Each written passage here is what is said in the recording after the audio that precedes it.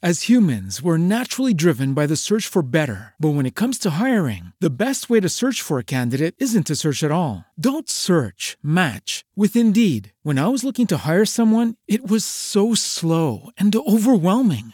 I wish I had used Indeed. If you need to hire, you need Indeed. Indeed is your matching and hiring platform with over 350 million global monthly visitors, according to Indeed data, and a matching engine that helps you find quality candidates fast. Ditch the busy work. Use Indeed for scheduling, screening, and messaging so you can connect with candidates faster. And Indeed doesn't just help you hire faster. 93% of employers agree Indeed delivers the highest quality matches compared to other job sites, according to a recent Indeed survey. And listeners of this show will get a $75 sponsored job credit to get your jobs more visibility at Indeed.com/podcast. That's Indeed.com/podcast. Terms and conditions apply.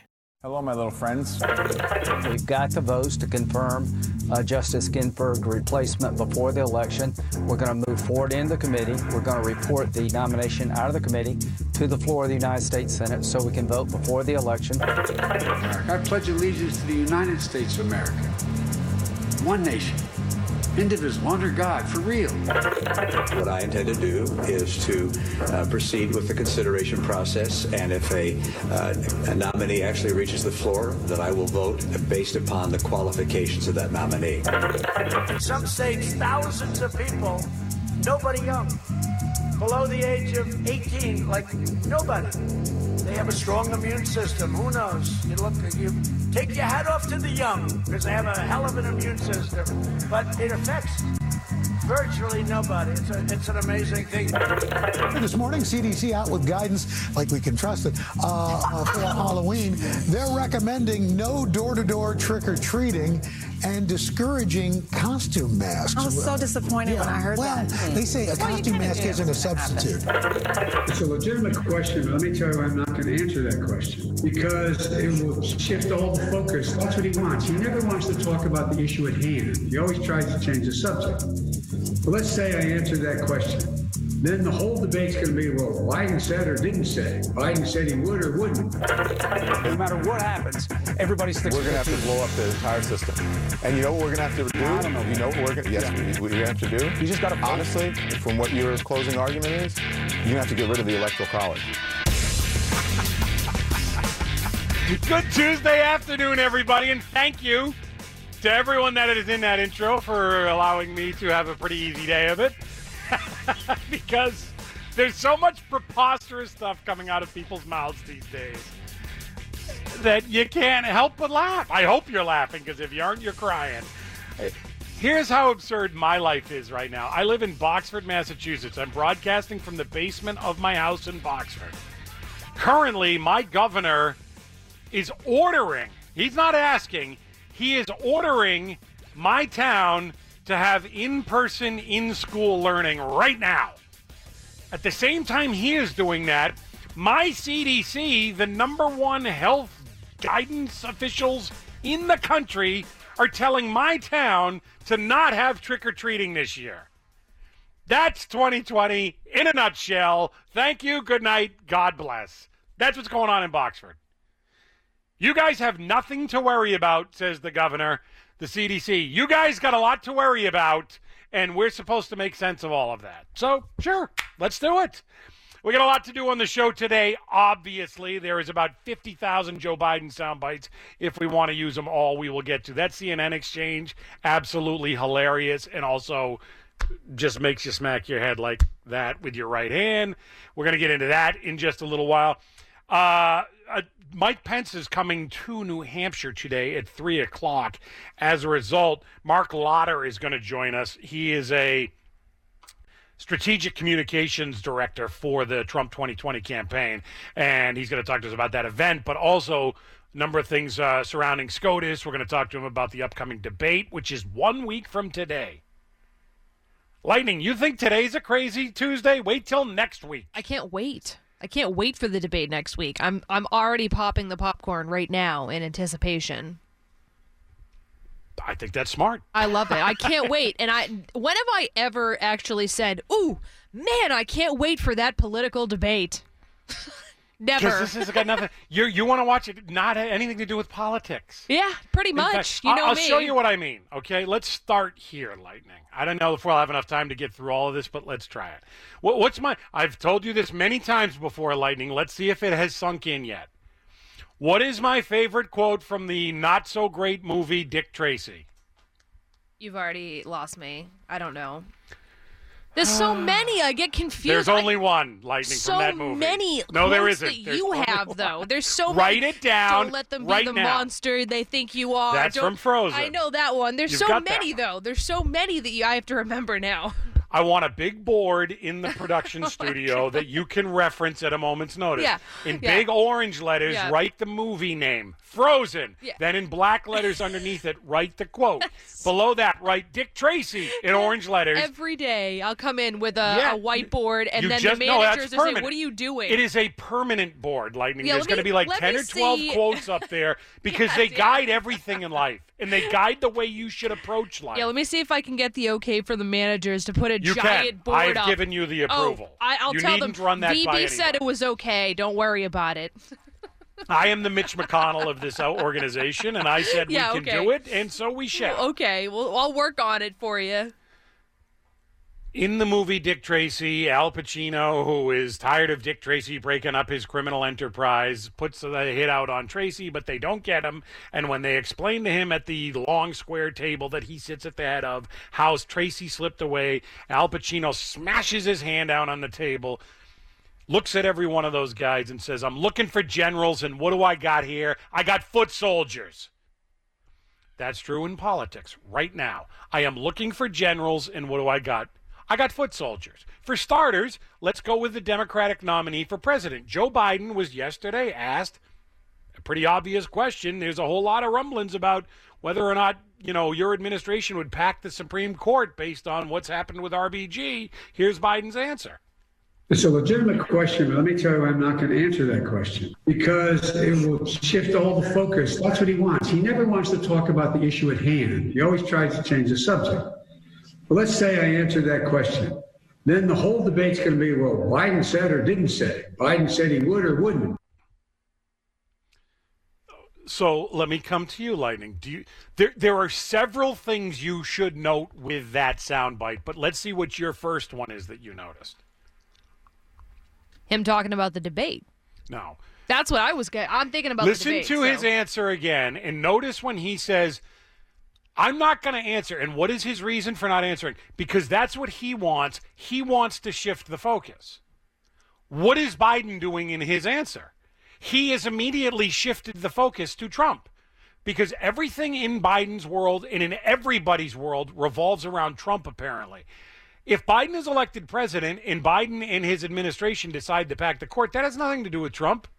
It's about you and what you're doing. Instead, the very reason he gives for not answering the question, he's doing the same hypocritical thing that he's accusing Trump of doing. I'm not going to answer it because Trump wants me to answer it, so then you can say, oh, did you hear Biden's answer on it? And now we don't talk about Trump anymore. In the meantime, Biden's not answering the question, and all he's doing is talking about Trump. So he has shifted the focus from the question to talk about Trump, what Trump wants, and what Trump wants from you. And he doesn't answer the question, and he's actually justifying his answer to the question in that way, as if somehow, oh, I get it totally. So you have an answer to the question, but that's what Trump would want, is me to give an answer. So I'm not going to do that. And in Joe Biden's twisted mind, that makes sense somehow. Also, guess what happens, Lightning, when you say, I would answer it, but I'm not going to at this time? Does that mean that the question goes away or that more people ask the question? Of course it's the latter, right? Well, some more people ask the question. Do you know who saw that answer or heard it just now? Chris Wallace. Do you know why that's interesting? Because guess who is hosting the first debate 1 week from tonight? That would be Chris Wallace. Guess what the first question to Joe Biden is now going to be at the debate? Will he pack Are you or are you not going to pack the court? Yeah. And do you think Chris Wallace is going to let Biden say, I'd answer that, Chris, but that guy right there, he wants me to answer that, and so I'm not going to do it. You think that's going to happen? I'd hope not. If he answered that way, it would be foolish. It is remarkable how this is what passes for political acumen, political know-how, political discourse. Please play it one more time for me, Lightning. You have to notice how convoluted this whole thing is.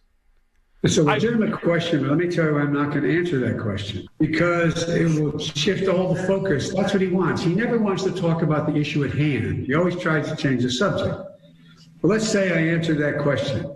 Then the whole debate's going to be, well, Biden said or didn't say. Biden said he would or wouldn't. Well, one of the reasons why you're being asked the question, Joe, is people want to know your answer to it. But now you're telling me you can't give us that answer because Trump will use that for his unspeakable ends. What, Lightning? If you went to that big board in that studio of quotes that you need to remember, at least for now, what was the Andrew Yang quote during the Democratic primaries? He set it up in New Hampshire at St. Anselm's that was so prescient. I can't quote it exactly, but it was about President Trump, right? You talking about the one where until we as Democrats start to understand that Donald Trump is not the cause of all of our problems, we're never going to be able to defeat Donald Trump. There you go. That's Do you remember when he said that? Yes, you were there. You were in New Hampshire. I remember that. What Andrew Yang said, and then everybody just ignored him, was the best warning shot ever given to a political party. Until you realize that Donald Trump is not our everything, Donald Trump is going to have us. And what did Joe Biden just say? He couldn't answer, although I think he did answer it, obviously. Are you going to pack the court? That's a legit question. I would answer it, but no, because Donald Trump. But no, because Donald Trump. It's the most Joe Biden Democratic Party in 2020 answer I've heard all year. That's a legit question, and I would answer it, but no, because Donald Trump. Try that next Tuesday, Joe Biden, and see how that works with the American people that are going to be tuning in record numbers to watch that debate. No, because Donald Trump. I can't. Did you ever see Airplane 2, Lightning? William Shatner? Sir, the plane's coming in low and hot. Should we put on the emergency landing lights? No, that's just what they'd be expecting us to do. That's what Biden's answer is just then. Hey, sir, they have a legitimate question. You want to answer? No, that's just what they'd be expecting me to do. I'm not going to answer that. And yet somehow, for half the country, yeah, that's cool. By the way, Trump had his own problem last night. We'll get into it in a little while. Biden's not alone. When I tell you I'm looking for generals, what do I got? Foot soldiers? Did you hear what Mitt Romney had to say? If you didn't, you're going to when we come back. 617-266-6868. It's VB. You're in the middle on this loaded Tuesday right here on WRKO. Lightning asked me during the break. We're going to talk about that Kingston situation. My view on that Kingston situation, Lightning, is that those cops being shot have nothing to do with, Black Lives Matter, Antifa, social justice. What that story does, it is a reminder to all of us what police officers deal with each and every day. Aside from all the other nonsense in the world, police officers at 3 a.m. have to respond to calls, and when they get there, they have no idea what they're going to deal with, including somebody who may or may not be well, somebody who may or may not be armed, somebody who may or may not want to do harm to either themselves or to others, including the responding cops. And that's what cops deal with every day. So when people get pissed because some of us, wave Blue Lives Matter flags or say back the blue or anything like that, that is why. Because those cops have to do things that we don't have to do, and they are put in jeopardy every time they respond to a call, and we appreciate that they do it. That's the story of that Kingston situation as far as I can tell. End of discussion. I don't know what else you would add to it. So that's that. Let's talk about Mitt Romney for a second, Lightning. First of all, Mitt Romney back in good graces with the Trump administration now, or with conservatives? Is that how this works? It's literally, what have you done for me lately, as Janet Jackson says, and if you're on my side today, great. I'll ignore what you did yesterday. As humans, we're naturally driven by the search for better. But when it comes to hiring, the best way to search for a candidate isn't to search at all. Don't search, match with Indeed. When I was looking to hire someone, it was so slow and overwhelming. I wish I had used Indeed. If you need to hire, you need Indeed. Indeed is your matching and hiring platform with over 350 million global monthly visitors, according to Indeed data, and a matching engine that helps you find quality candidates fast. Ditch the busy work. Use Indeed for scheduling, screening, and messaging so you can connect with candidates faster. And Indeed doesn't just help you hire faster. 93% of employers agree Indeed delivers the highest quality matches compared to other job sites, according to a recent Indeed survey. And listeners of this show will get a $75 sponsored job credit to get your jobs more visibility at Indeed.com/podcast. That's Indeed.com/podcast. Terms and conditions apply. So Romney's back in good graces. Why? If you have the soundbite, Lightning, this is what he said. Originally, the thought was that he may not support anything going forward in terms of replacing RBG because he's Mitt Romney. Well, today he cleared it up. There are many possibilities that we could go through. I've indicated that what I intend to do is to proceed with the consideration process, and if a nominee actually reaches the floor, that I will vote based upon the qualifications of that nominee. Done. End of it. That's the end of it then. McConnell can put his feet up on the desk, his hands behind his head, and he can smoke a victory cigar. With Romney, it's over. So they are going to nominate probably Barrett. Barrett will come out of committee. Barrett will go to the floor. Barrett will be confirmed. Barrett will be on the Supreme Court. Romney makes that all but done. No two ways around it. Where this gets interesting, though, listen to Mitt Romney try and explain. First of all, you'll notice, Lightning, he's asked about Merrick Garland here, because everybody should be. Are you hypocritical here? Listen to Romney not really explain his position on Merrick Garland and then try in the most tortured way to explain the difference between Merrick Garland and, let's for sake of argument say Barrett here, and try and somehow justify all of this. Here's Mitt Romney being smarter than the rest of us. In 2016, do you disagree with your party's decision to stop Merrick Garland? I wasn't there. I think there's some perception on the part of some writers and others that, gee, what happened with Merrick Garland was unfair. I don't agree with that. I don't know whether you think it was a good decision or not, but it wasn't unfair because it was consistent with history. It was consistent with precedent. It was consistent with the Constitution. So the idea that the Merrick Garland decision was unfair and therefore it has to be made up by doing something which also wouldn't make a lot of sense, which is saying to President Trump, you can't get your nominee either, that just doesn't follow for me. The Garland decision was consistent with history.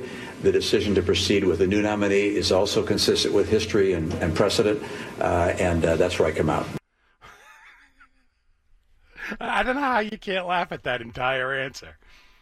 Whatever you think of the Garland situation, whatever you think of the situation now, is there anything funnier in the world than listening to people on all sides try and explain how they are consistent, it's the same, not hypocritical? Did you notice what his answer was on Garland, Lightning? He wasn't there. Oh, you know what's funny? Lightning, you weren't there. Did you have an opinion on the Merrick Garland situation, though? I mean, I wasn't there, so. Right. Isn't that cute?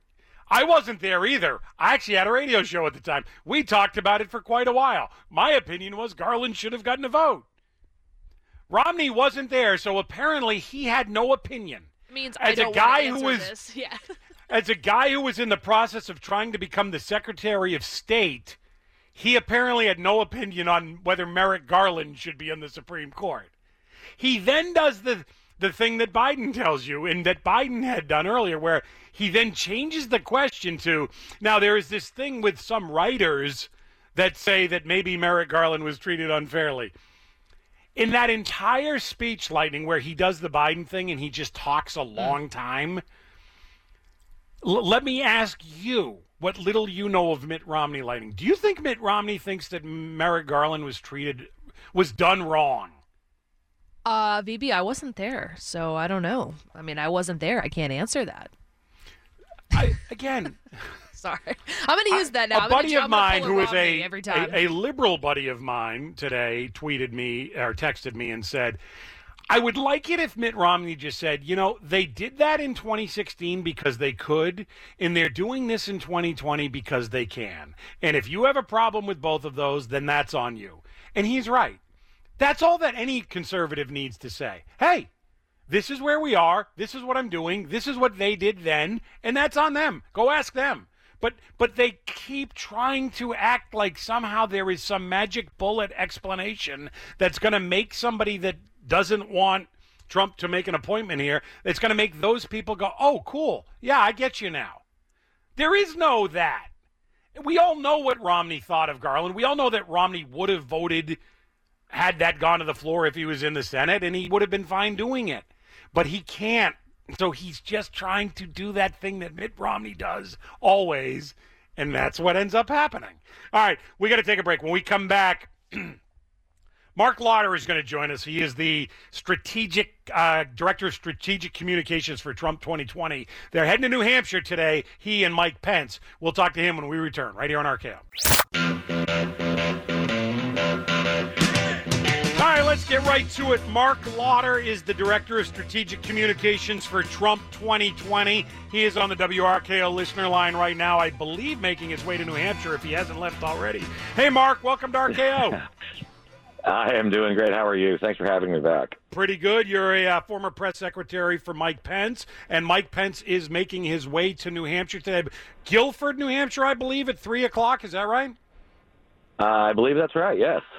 And I believe what this signals is we have talked to a number of Trump 2020 people over the last several weeks as they were either making their way or in New Hampshire, is that you guys think that not only is New Hampshire very much in play, but that you guys can get New Hampshire in 2020. Oh, without question. I mean, we only lost New Hampshire by about 2,700 votes in 2016. And when you just look at the number of people that are lined up when the president comes, the tens of thousands, I've seen them across New Hampshire. When you see the lines of people already forming to see the vice president today, and there will be more of us up there, you see the energy. They know that this economy is coming back under Donald Trump. They know that we don't need to shut things down like Joe Biden wants to do again. We need to get things opened back up. And there's such energy that I'm convinced that we're going to flip New Hampshire. It's going to go in the red column for Donald Trump. Mark, you're a political animal. You've been doing this for a long time. You've been involved in a lot of different campaigns for a lot of different candidates. Have you ever seen something, I don't want to say shake up the race because this race was pretty shaken already, but have you ever seen something like an RBG death that comes in and absolutely changes the dynamic so wildly? No, and first and foremost, obviously, I want to honor the legacy of the late Justice Ginsburg and her service to our country. But, we have seen these kinds of things, and it just shows you what's important in this election. The choice that we face right now is really about the choice of the future of America, whether, we believe in the founding words of the Constitution. And, the president said this morning he is going to announce his pick on Saturday. And the one thing people are going, how can you say you're going to support this president, this pick before you even know who it is? We know who it is. The president's already put out a list of people. We know who they are. Unlike Joe Biden, who's afraid to talk about his pick, he won't even commit to whether he supports expanding the court or eliminating the filibuster. All of these crazy radical things that the Democrats are talking about doing. I mean, my goodness, last night on CNN, I don't know if you watch it because nobody watches CNN, but last night on CNN, Don Lemon was actually saying we got to blow the whole system up. They want to blow the whole thing up because they're not able to get power. I mean, that's not what America is about. We believe in elections, and we believe that elections have consequences and results. We don't blow things up just because we didn't win. We don't take our ball and go home. Well, one of the things I would recommend for you, Mark, or offer as a suggestion anyway, as Trump prepares for a debate a week from tonight, he ought to turn to Joe Biden at some point if given the opportunity and say, Joe, I just want to be clear, a lot of people on the left, you don't want to give your opinion, but a lot of people on the left think that you guys need to pack the court if you get in. So if I win re-election, should I then pack the court if I have a Republican Senate? Because is that the rule going forward?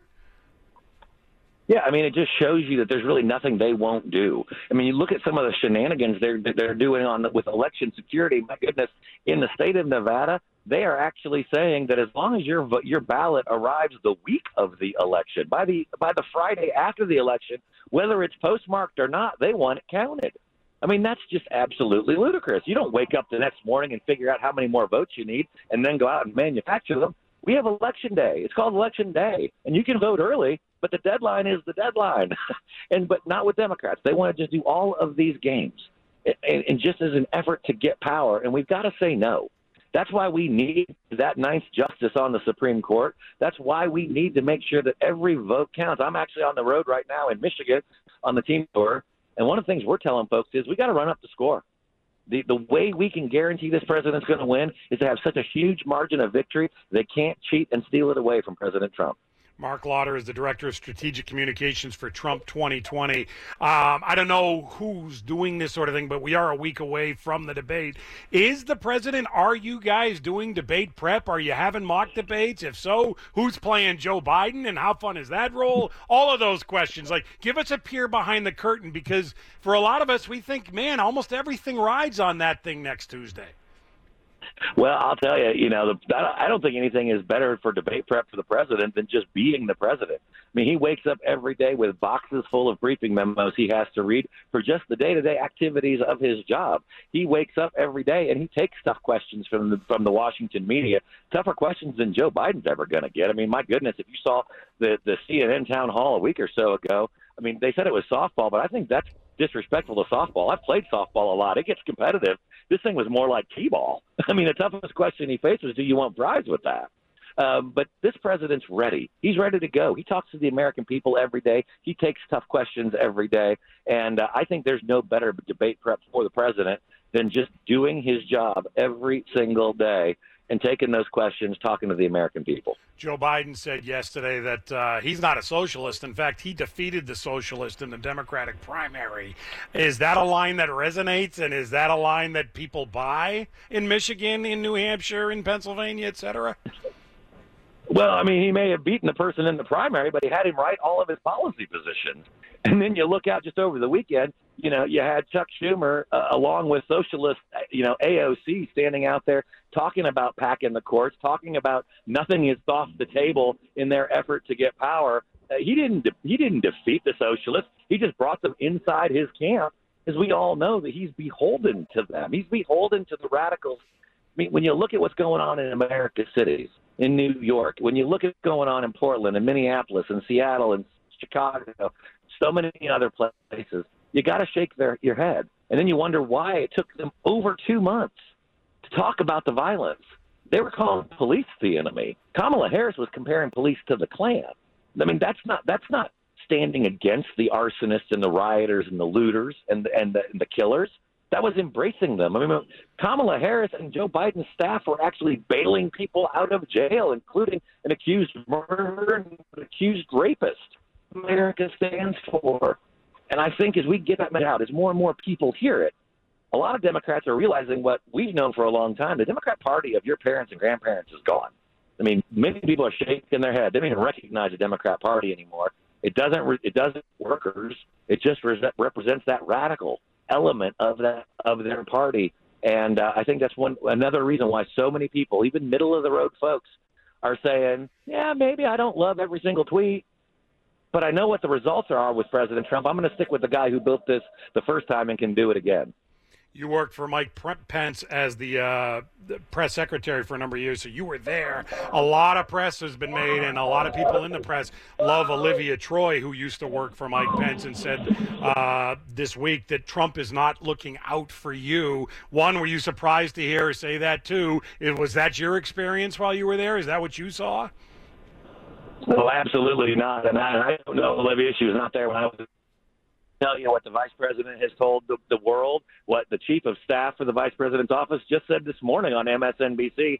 He was in every meeting where she would have been, where the president would have been, and that wasn't many because she was just a low-level staffer, and he never heard any of those kinds of things being said. And let's not forget, this was a woman who, in her resignation letter and in social media posts in the days after she left, was praising their work, thanking them, and talking about what an honor it was As humans, we're naturally driven by the search for better. But when it comes to hiring, the best way to search for a candidate isn't to search at all. Don't search, match with Indeed. When I was looking to hire someone, it was so slow and overwhelming. I wish I had used Indeed. If you need to hire, you need Indeed. Indeed is your matching and hiring platform with over 350 million global monthly visitors, according to Indeed data, and a matching engine that helps you find quality candidates fast. Ditch the busy work. Use Indeed for scheduling, screening, and messaging so you can connect with candidates faster. And Indeed doesn't just help you hire faster. 93% of employers agree Indeed delivers the highest quality matches compared to other job sites,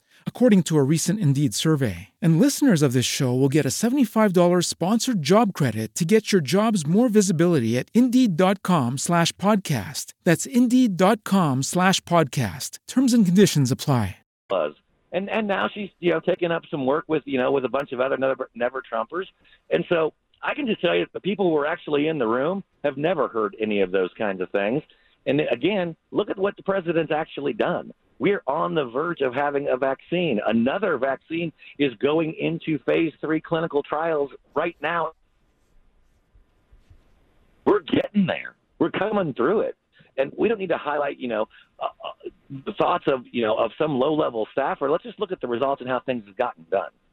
Again, I'll give you one other bit of advice, and I know you got to go. When Biden gave his first speech on coronavirus, he said, these are the things that I would be doing if I was president right now. Go back and look at that, Mark, because you would be stunned. And you'll notice Biden never says these things, but one of the things he said is every major city in the country should be building a minimum of 5 outdoor field hospitals to deal with the overruns that everywhere in the country they're going to have. And the idea is that what would the cost in time, money, everything have been for what Biden was talking about, none of which it turned out was necessary. No, you're absolutely right. I mean, the things that he talked about were either unnecessary or things that the president had already done. There wasn't a question about the president's leadership. Joe Biden wasn't leading and ahead of the pack on this. He was following the president and just repeating what he was already doing. And there's a reason we should go back and remember, too. Joe Biden was put in charge when we had the H1N1 virus during the Obama administration. And his own chief of staff after the fact has said they did every single thing wrong. Everything possible they did wrong. And the only reason we went into a deadly pandemic was because they got lucky. They don't know what they're talking about. And just saying what the president has already done is not a strategy. The president's actually getting us through this. I mean, Joe Biden says he'll shut it down. Well, then he won't shut it down, or he'll shut it down. Or now he's got a mask mandate, but then he doesn't. Now he does. I mean, he'll say anything to anyone if he thinks it'll get him a vote. Mark Lauder, it's a pleasure talking to you. Be safe and smart, and keep working up there in Michigan. We'll see you in New England soon, and I hope we talk again in the near future. Absolutely. Looking forward to it. Thanks. Mark Lauder, Director of Strategic Communications for Trump 2020. We're going to take a break. When we come back, did you see what Charlie Baker and one of his coronavirus czars said yesterday? They were speaking directly to me, as a matter of fact. We got to go over that. We'll do it after a 60-second check of headlines at 1 o'clock right here on RKO. No matter what happens, everybody sticks We're to going to have to blow up the entire system. And you know what we're going to have to do? No, I don't know. You know what we're going to Yes, what you have to do? You just got to honestly, from what your closing argument is, you're going to have to get rid of the Electoral College. Because the people... I don't see it. Because the minority in this country decides who the judges are, and they decide who the president is. But you need a constitutional amendment to do that. And if Joe Biden wins, Democrats can sack the courts, and they can do that amendment, and they can get it passed. Well, you need 2/3 vote in the Congress and 3/4 of the state legislature. They may be able to do that. Maybe. So Mark Lauder was talking about that exchange. I have so many thoughts. Now you're going to sidetrack me, Lightning, but I think we got to spend a couple of minutes at least talking about that. Because that's Don Lemon and Chris Cuomo. What have I told you about these back and forths when shows change hands, at the top of an hour on cable, Lightning? It never serves them well. There's no upside to Chris Cuomo and Don Lemon talking, because how many times are they going to have some sort of problem like this? We saw this with Tucker Carlson and Sean Hannity on Fox, but they keep doing it, and they keep giving us stuff to be bemused by. So there's Don Lemon just saying again out loud what is not supposed to be said out loud in politics, which is we should just blow the whole thing up. And then Don Lemon not really getting what blowing the whole thing up would entail, and Chris Cuomo reluctantly, but knowing he has to, trying to explain to Don Lemon without also talking down to Don Lemon how blowing things up would have to happen. And Don Lemon dismissively saying, yeah, we can do that. Lightning, let me ask you, whatever the Senate vote is in November, do you think either side is going to have 2/3 of the Senate? They're not. And let me answer it for you. They're not. So if you don't have 2/3, how are you going to get any constitutional amendment through ever? You're not. So you're not blowing it up. And Chris Cuomo tries to tell Don Lemon, like, yeah, okay, that's nice, but you can't change the Constitution. Lemon's like, yeah, if Biden wins, we can. No, you can't. You need 2/3 of Congress. And by the way, if you get the 2/3 of Congress, you need 3/4 of the states. Lightning, I know you don't care that much, but do you think Florida? Do you think Texas? Do you think Georgia? Do you want me to continue? Do you think these states are going for that? You need 3/4 of them. No. How do you think you're going to get that? But according to Don Lemon, yeah, let's just do that. Well, good luck. Good luck to them, huh? If Biden... because this is the big rock candy mountain world that people are living in when it comes to politics in 2020. If my guy gets in, everything's awesome. Again, one of the things that Trump has going, and it's a marvelous trick that he's pulled off. Trump has you believing that if he gets in for a second term, he will stem all the rioting, looting, and all this sort of stuff. But the rioting and looting is going on in his country right now that he is running. But the reality is that he is better than the alternative. I mean, if I was Trump, I'd say, look, yeah, there's rioting and looting going on. You think it's going to be less if he gets in? So that's the thing that he's got going for him. People like Don Lemon just think that if Biden gets in, we're good. We'll just do whatever we want, whenever we want. Actually, no, you won't, Don.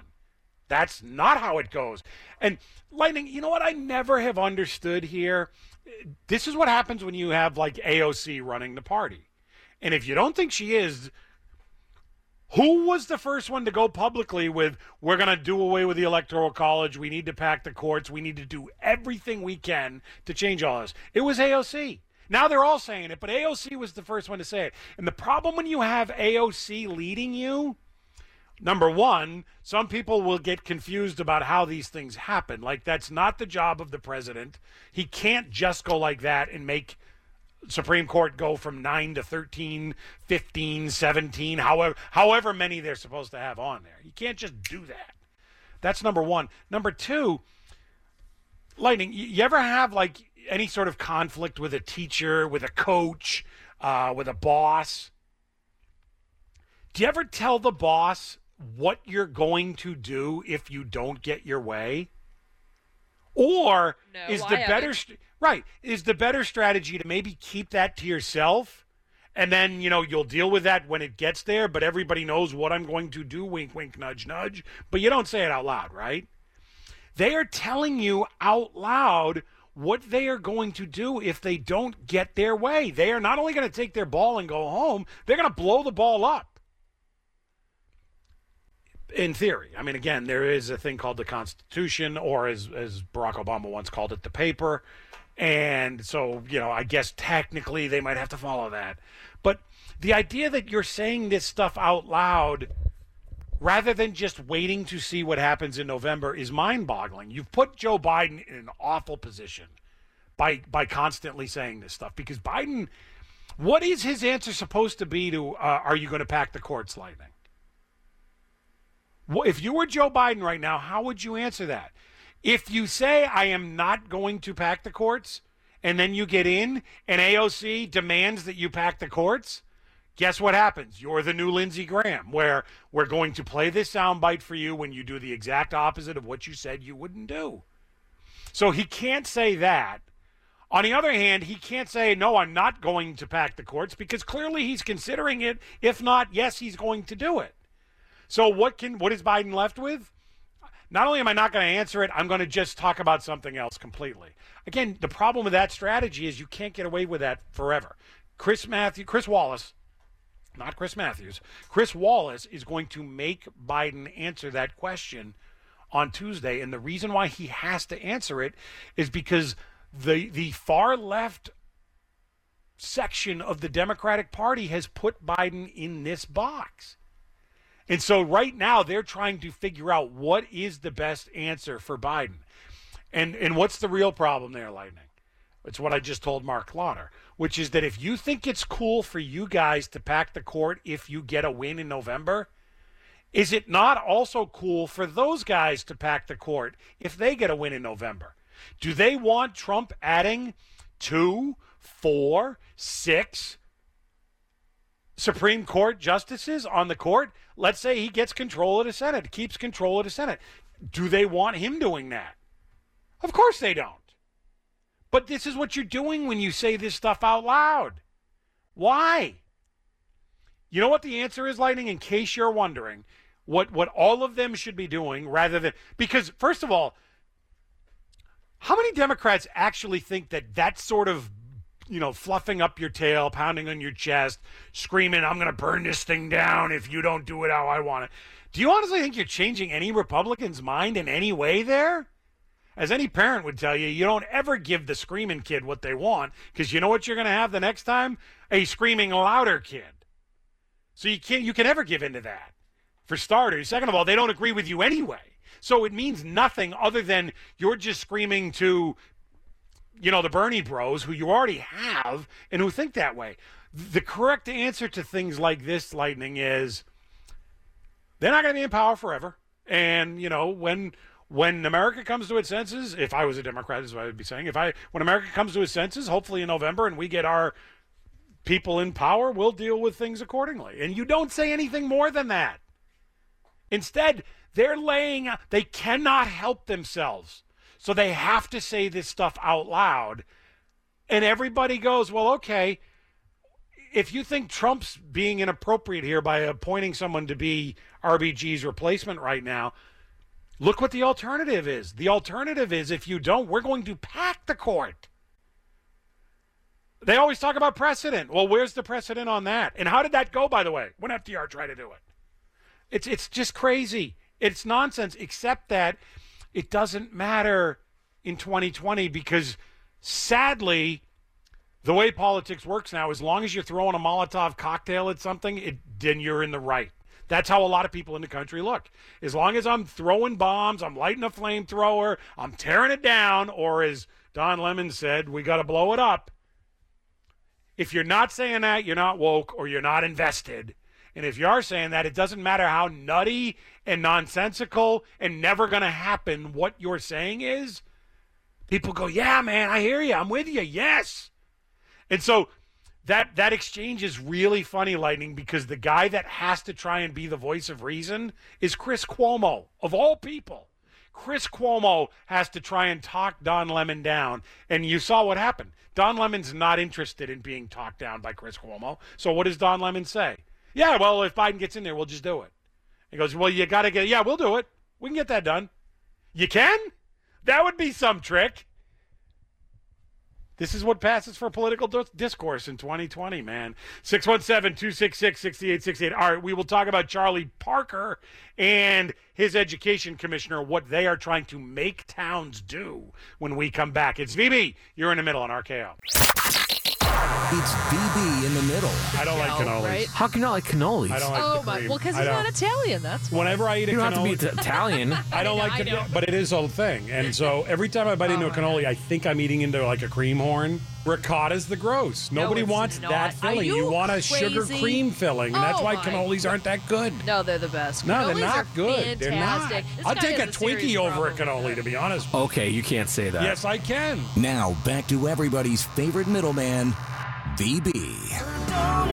As humans, we're naturally driven by the search for better. But when it comes to hiring, the best way to search for a candidate isn't to search at all. Don't search, match with Indeed. When I was looking to hire someone, it was so slow and overwhelming. I wish I had used Indeed. If you need to hire, you need Indeed. Indeed is your matching and hiring platform with over 350 million global monthly visitors, according to Indeed data, and a matching engine that helps you find quality candidates fast. Ditch the busy work. Use Indeed for scheduling, screening, and messaging so you can connect with candidates faster. And Indeed doesn't just help you hire faster. 93% of employers agree Indeed delivers the highest quality matches compared to other job sites, according to a recent Indeed survey. And listeners of this show will get a $75 sponsored job credit to get your jobs more visibility at Indeed.com/podcast. That's Indeed.com/podcast. Terms and conditions apply. I'm going to get to Charlie Baker in 1 second, I promise, Lightning. But Lightning, for those that don't know, behind the scenes, Lightning has long asked for a shot caller. Every time I tease a topic before the break and then come back and do something else, she wants to be able to shock me. I'm sure a lot of you want her to have that power, and it's under discussion. But so far, we haven't been able to find the financing for it. Yeah. Before I get to Charlie Baker and what's going on here in the Commonwealth, do you know what's going on in the Commonwealth of Pennsylvania, Lightning? Do tell what's happening. This is just a quick aside, but do you know what a naked ballot is? Because naked ballots are happening in Pennsylvania. No, I don't really know. It's just like a blank ballot. I don't really know. The headline today out of CBS, for example, is naked ballots may be the new 2020's version of hanging chads. For those that aren't old enough, you might be one of them, Lightning. Back in the Bush-Gore race, hanging chads were these things in Florida where when they did the recount, it looked like somebody had voted for somebody, but they hadn't pushed the thing all the way through. And so people were holding up the ballots or some of them had two things pushed through. And they were trying to figure out who that person actually voted for. And so hanging chads were a thing. How many ballots were hanging chad ballots? And why is it that Gore had so many more hanging chad ballots than Bush? And it became a thing. Naked ballots may indeed be the thing in 2020 because in Pennsylvania, huge push to do mail-in voting, right? So the way they're doing it in Pennsylvania is they're sending you your ballot, but with your ballot comes not one, but two envelopes. So one envelope is postmarked. That's the thing you're supposed to mail back to the state. The other envelope isn't postmarked, but that's what you're supposed to put your ballot in before you put it in the second envelope. That envelope, that first one, is designed to make sure that your ballot hasn't been tampered with, and it proves that there's been secrecy here, and only you have handled it because you have sealed it into that first envelope, and then you put it into the second envelope and sent it in. But what Pennsylvania is finding out already, Lightning, is they're getting a ton of what are called naked ballots, which is that people are not using the secrecy envelope, they're just using the postmark envelope. And so the question is, do you count those ballots or not? Because they technically are violating the election procedures. So in other words, when you go into a polling place, when you vote November 3rd, Lightning, if the thing says fill in the circle and you check the circle, your vote's not supposed to count. It would only count in a recount Bush-Gore type situation if they can determine definitively that you were specifically voting for that person. But if you don't do it as they tell you, originally your vote's not going to count. The question is, would these naked ballots count? And it looks like the Supreme Court ruled yesterday that they won't count. In Pennsylvania, that is. The Pennsylvania's highest court. And so now what you could have is thousands of people thinking they're voting early but actually never voting because they didn't do it properly. Why do I mention all of this, Lightning?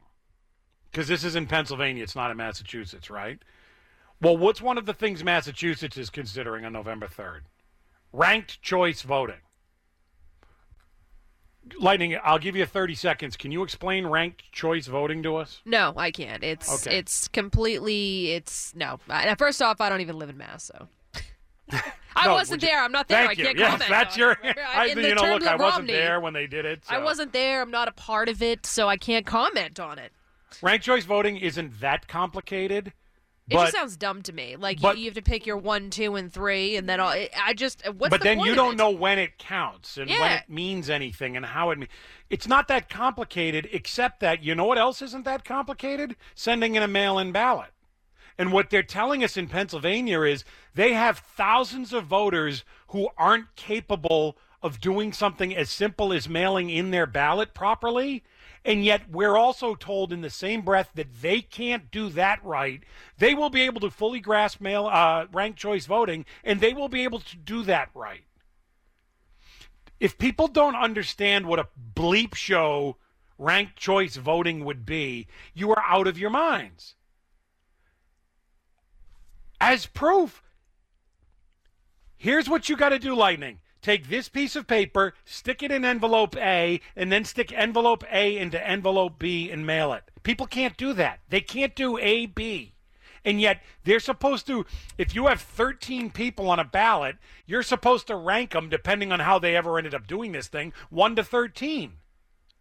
And how are you supposed to do that? Are you supposed to circle the one you're voting for? Do you write a 1 next to it? Do you put an X there? And then what do you do with the second person and the third person? And what if you think the third and the fourth person, you don't even care? What if you blank some of them? Like, this is all the stuff that's going to happen with ranked choice voting, if it happens. And yet we're all told that, oh, ranked choice voting is inevitable. It has to be the way it is going forward because, you know, you may not get your first choice, but you know you don't want their choice. And we don't want somebody who doesn't get a majority of the votes to be the representative, to be the senator, to be the governor, to be the mayor, the selectman, whatever it is. So if you can't get to the 50%, then we got to go to the ranked choice to put it over 50%. But what you now know definitively is, and I have told you this for years, Lightning, which is why I'm for upping the voting age and why I'm for making people vote in person. Because there ought to be some sort of basic, I want to participate in this. I have done what little I need to do to understand how this works. And if you can't understand something that is so sacred to you, your presidential ballot, if you can't understand how to mail it in based on the way your state wants you to mail it in, what are we doing? And why would we then make voting more complicated when they can't even do that? If Bush Gore proved nothing else to us, it's that the voting populace isn't that smart sometimes. We can't make it more complicated for them. That's my current speech on ranked choice voting. I don't want to get too much more into it, but use Pennsylvania as your guide. This would never work. It would only make things more muddled. All right, Lightning, get that shot caller. If I don't talk about Charlie Baker when we come back, hey, you can zap me. I promise. You better. I'm going to. I promise. It's VB. You're in the middle on RKO.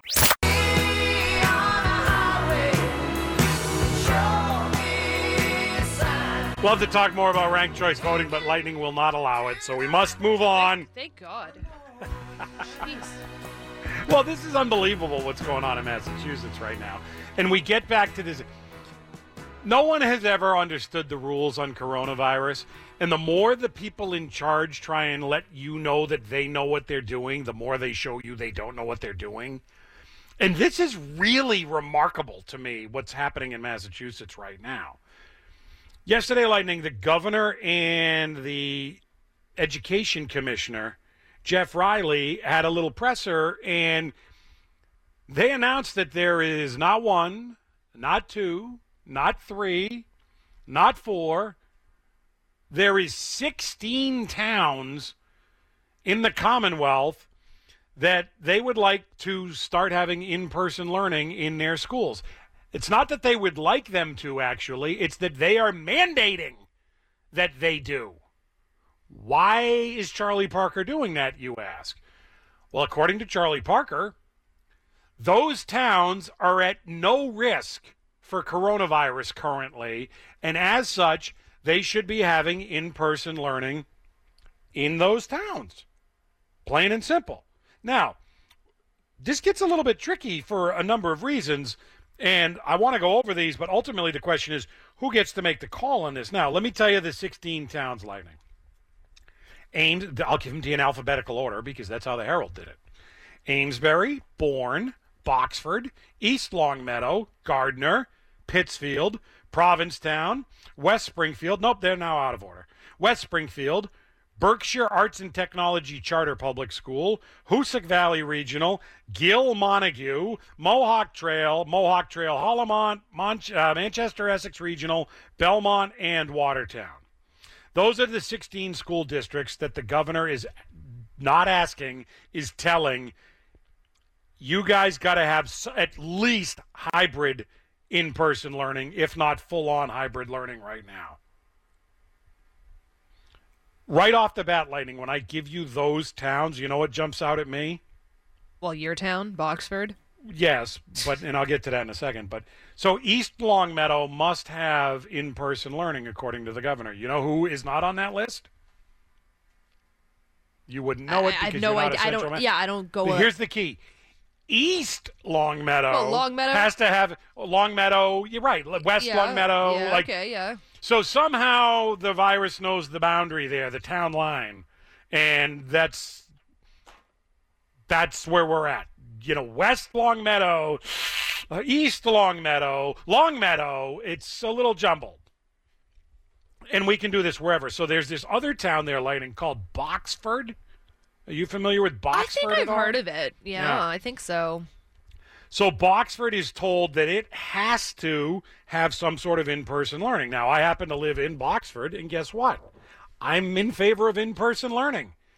We've been talking about this for quite a while now. But if Boxford offered it, I would not only send my kids, I would put them on the school bus.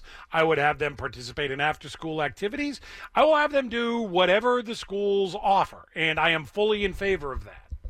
However, Boxford has voted on their selectmen, their education board, and then as part of the Tri-Town, Topsfield, Middleton, Boxford Learning District, they have decided, at least on the 6th grade and under, because that's what we have in Boxford, that we're not doing that. 8th grade and under. We're not doing that. We're doing full-on remote, which is why 2 of my 4 kids right now are staring at a laptop and have been for several hours. But you know what's interesting about Boxford having to do it, Lightning? What? You know who's on the opposite spectrum of that list? It's the next town over from us. It's 2 miles from my house is Lawrence. Well, yeah. Not only is Lawrence not being asked to have in-person learning, they're being told you cannot have it. But somehow me, living 2 miles away, not only can have it, but they're telling us we must have it. So what do you think about them trying to mandate this and say you have to have it? Are you for or against that? Well, here's what the mayor of Amesbury said in today's Herald, and you tell me. We were consistently told by the commissioner and the governor all summer that each district would be trusted to make the best decisions for our teachers, our students, and our communities. We had to develop several plans, but in the end, we were to make the best decision for our towns. Now, we're not allowed to do that. Does that not make sense? I get what they're saying, but at the same time, like some of these towns out in western central Mass that I've never really heard of, no offense, I really don't know them. If I've never heard of them, and a lot of other people maybe in the I can assume that they don't have as many cases as, say, Boston. Okay, so why are they not doing in-person learning? But it doesn't matter. Why is Boston? Who said they're at any heightened risk? They're not in the red. Look at the map. Again, you have to be in the white on the map. But do you know why? Do you know why this is all laughable? It's laughable for a number of reasons. One of them, though, is I'll use Dedham as the example because this came up a week ago. Let's use Sudbury, for example. Sudbury was going to do, we now know a little bit more in this case. Lincoln Sudbury was going to have in-person learning.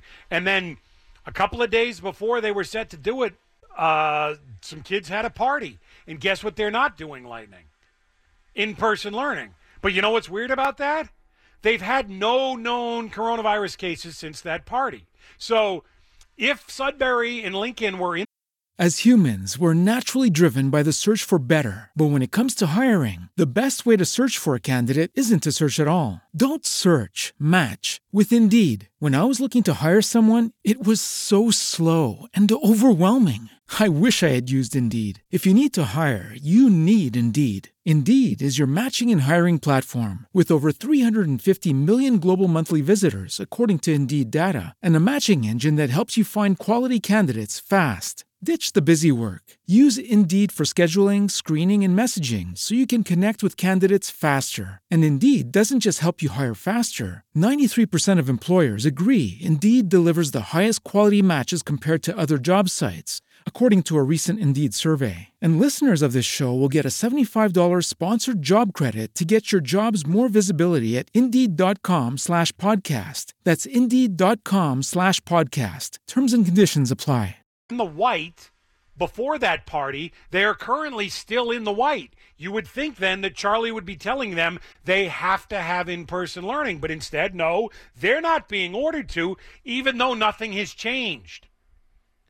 This is the problem when you look at a piece of paper and then make decisions on it. Charlie hasn't been to Boxford.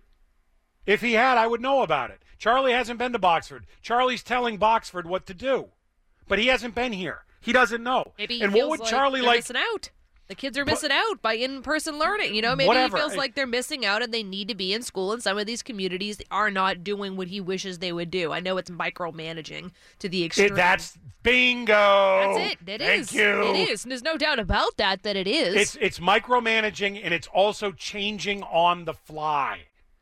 All summer, they kept giving guidance, and they kept trying to put things off, and they kept trying to figure out, how are we going to do this, how are we going to do this? But at the end, it's your call to make. It's your decision. So then these towns make their decision. And what does Charlie say? No, you're absolutely going to do it. And by the way, if you think this is some sort of idle threat, did you read the Herald article, Lightning? They're talking about auditing the towns that don't comply. So my town could get audited now by the governor's office if we don't immediately go to in-person learning. Do you know why? I can only speak to my town. I can't speak to Amesbury, East Longmeadow, Mohawk, etc. I can't go through everyone. But I know my town enough that I can help the governor understand why we're all laughing at him. Do you know why my town doesn't have in-person learning right now, Lightning? I don't know, honestly. I don't. It's a stupid reason, actually. But do you know why? Because we don't have the proper air filtration systems in our school buildings, supposedly. That's what a lot of them are saying, actually. Right. You're not alone in that. Well, do you know why they're saying that? Because they were told that by the government. And now that same government is telling them, get the kids in there. But we don't have the stuff that you told us a month ago we had to have. So this is where it's just nonsense, and it's mind-boggling.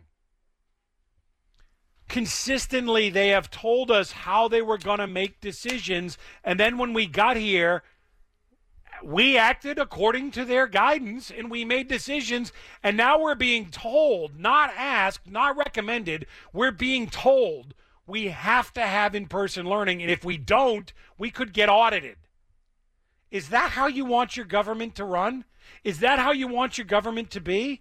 And the problem with all of it, and the reason why I am critical of Charlie and have been throughout all of this, is nobody asked you to be Mr. Micromanager, and nobody gave you ultimate authority over everybody at all times.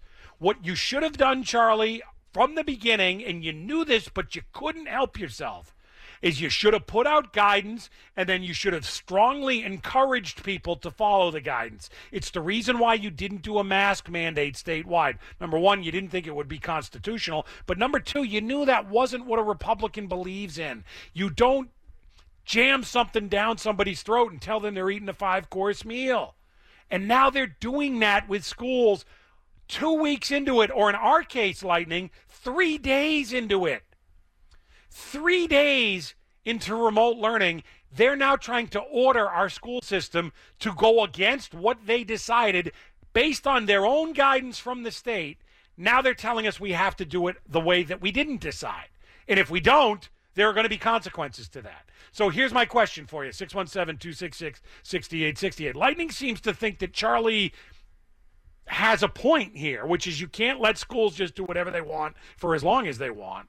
I'm telling you, this is insane based on Charlie's own guidance.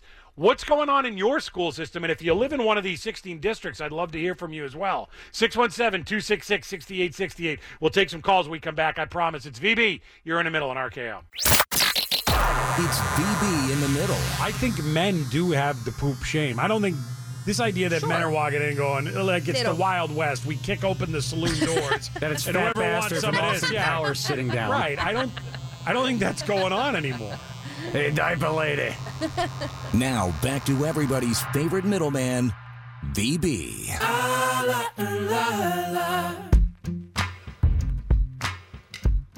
So we're talking about this situation in Massachusetts, and it's funny because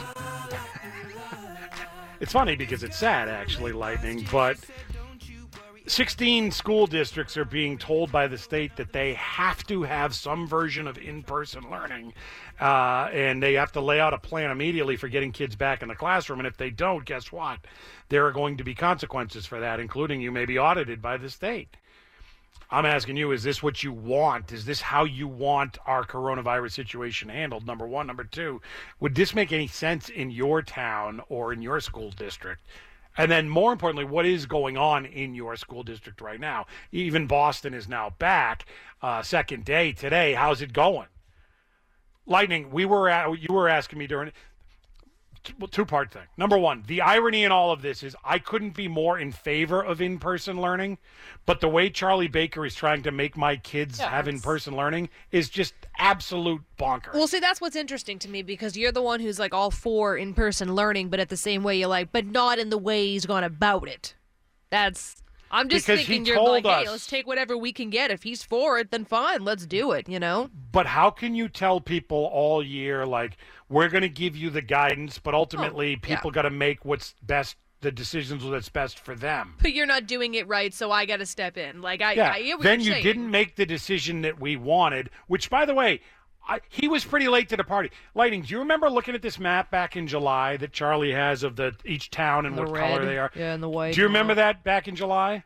Yeah, I do. No, you don't, actually. You know why you don't remember it? Because he didn't have it. He didn't have it then. Well, when was this it? Is November? New. August? Oh, okay. We'll see. This is new, where Seems you like didn't have forever this ago. back in May. So when you were originally laying out guidance for what your school district would do, there was no map. Charlie, up and out of nowhere, comes up with this color-coded map thing, yellow, orange, white, green. But before he had the map, there was a different set of operating standards. Then he invents this map thing, which can change in a day. Look at Worcester 2 weeks ago. Worcester was having in-person learning and fall sports. Then the next day, no, you're not, because now you're at risk. It changes like that. But Charlie has become obsessed with this map now, and unless you do what that map says, you're going to pay. So, yeah, I want in-person learning. But you told the officials that run my town school, you told them how they should be making their decisions, and they made their decisions based on your guidance, and now you're telling them they're making the wrong decision, and if they don't correct it, you are going to punish them. This can't be how it is.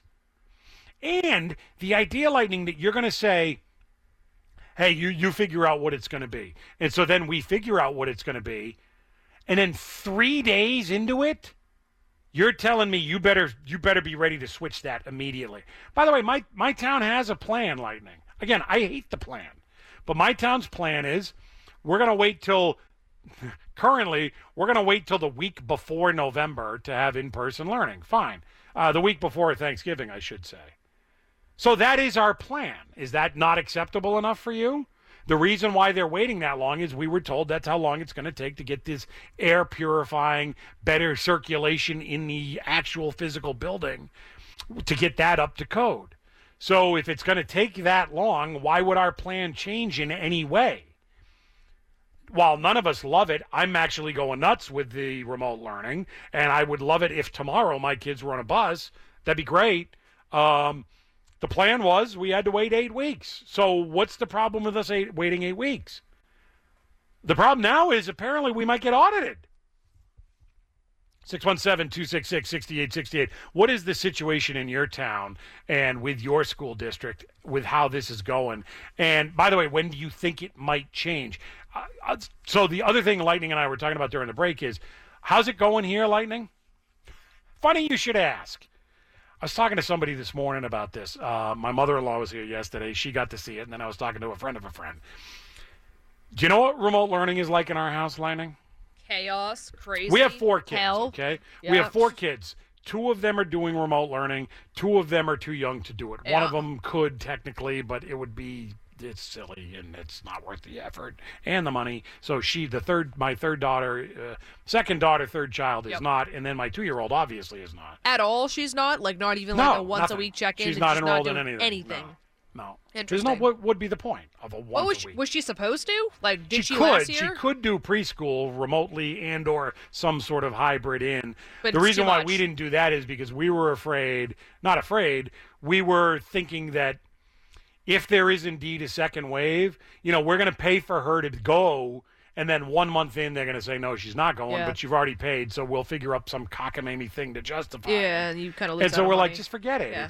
It's not worth it, because we figure they're going to shut this thing down at some point. Oh, yeah, makes sense. I get it. But here's the problem, Lightning. Here's the way I would describe remote learning in my house. You ever see the movie Goodfellas? Yes, I have. You remember that ending scene? Yeah. Henry Hill's trying to make that sauce. Yeah. But then Henry Hill's running out trying to figure out if the package has been delivered, if you know what I mean. Mm-hmm. And then Henry Hill's looking up over his house and he's seeing helicopters fly over. And then Henry Hill's wife is screaming and yelling at him. And Henry Hill's trying to control all of this while also trying to get that sauce right. And then guess what happens as he's trying to do it? It's all crumbling around him and he doesn't know it. That's what remote learning is like. You have all these different things going on that aren't connected, and you can't control all of them at the same time. It is too much. And as I told my wife this morning, we're just waiting for them to come and take us away.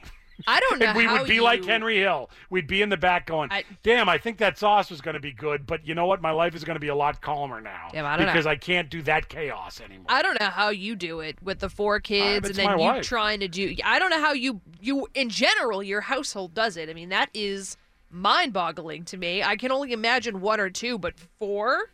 On that level, God. I'm sympathetic to Charlie Baker. In Oh that my Charlie goodness, is, people are saying you got to do something, Charlie. And so Charlie has tried the best he could to figure out solutions here. The problem is you can't be everything to everybody. And you can't be everybody's dad. And you can't make all the decisions. Because if you do, you're going to screw it up. And Charlie has found this out. You can't. Similarly with us, as I've told my wife 1,000 times, and what we talked about last week is, if you're a parent in any way like a situation that I have, just know you're going to fail. When you wake up that morning, know you're going to fail at least one of your kids, probably all of them, and that's okay. At the end of it, just go, well, tried. We'll do it again tomorrow. And you hope that the kids get some sort of value out of whatever it is they're supposed to be doing. And then you try somehow, some way to get the kids that aren't doing it to learn something at some portion of the day. But more often than not, forget that. It isn't going to happen. It's all going to crumble. The question is, how much can you do before it crumbles? Every day. Yesterday, we had a win. Today, it's going so-so, last I checked. Tomorrow will be another day, and then another day, and then another day. And that's how it goes. And every day you just go, oh, somehow we've survived it. I don't know that that was healthy for anybody, but what else can you do? And now we're told, by the way, after we bought all this electronic equipment, Lightning, we're told that our town shouldn't even be doing this, even though the reason why we're doing it is because we were told that was the decision-making we should have. And this is how screwed up 2020 is on all levels. Oh, and by the way, the CDC is telling me we shouldn't have trick-or-treating in my town. So we can have in-person learning, but not trick-or-treating? Really? This is how much the government knows and how much they get it, and these are the decisions that they're making.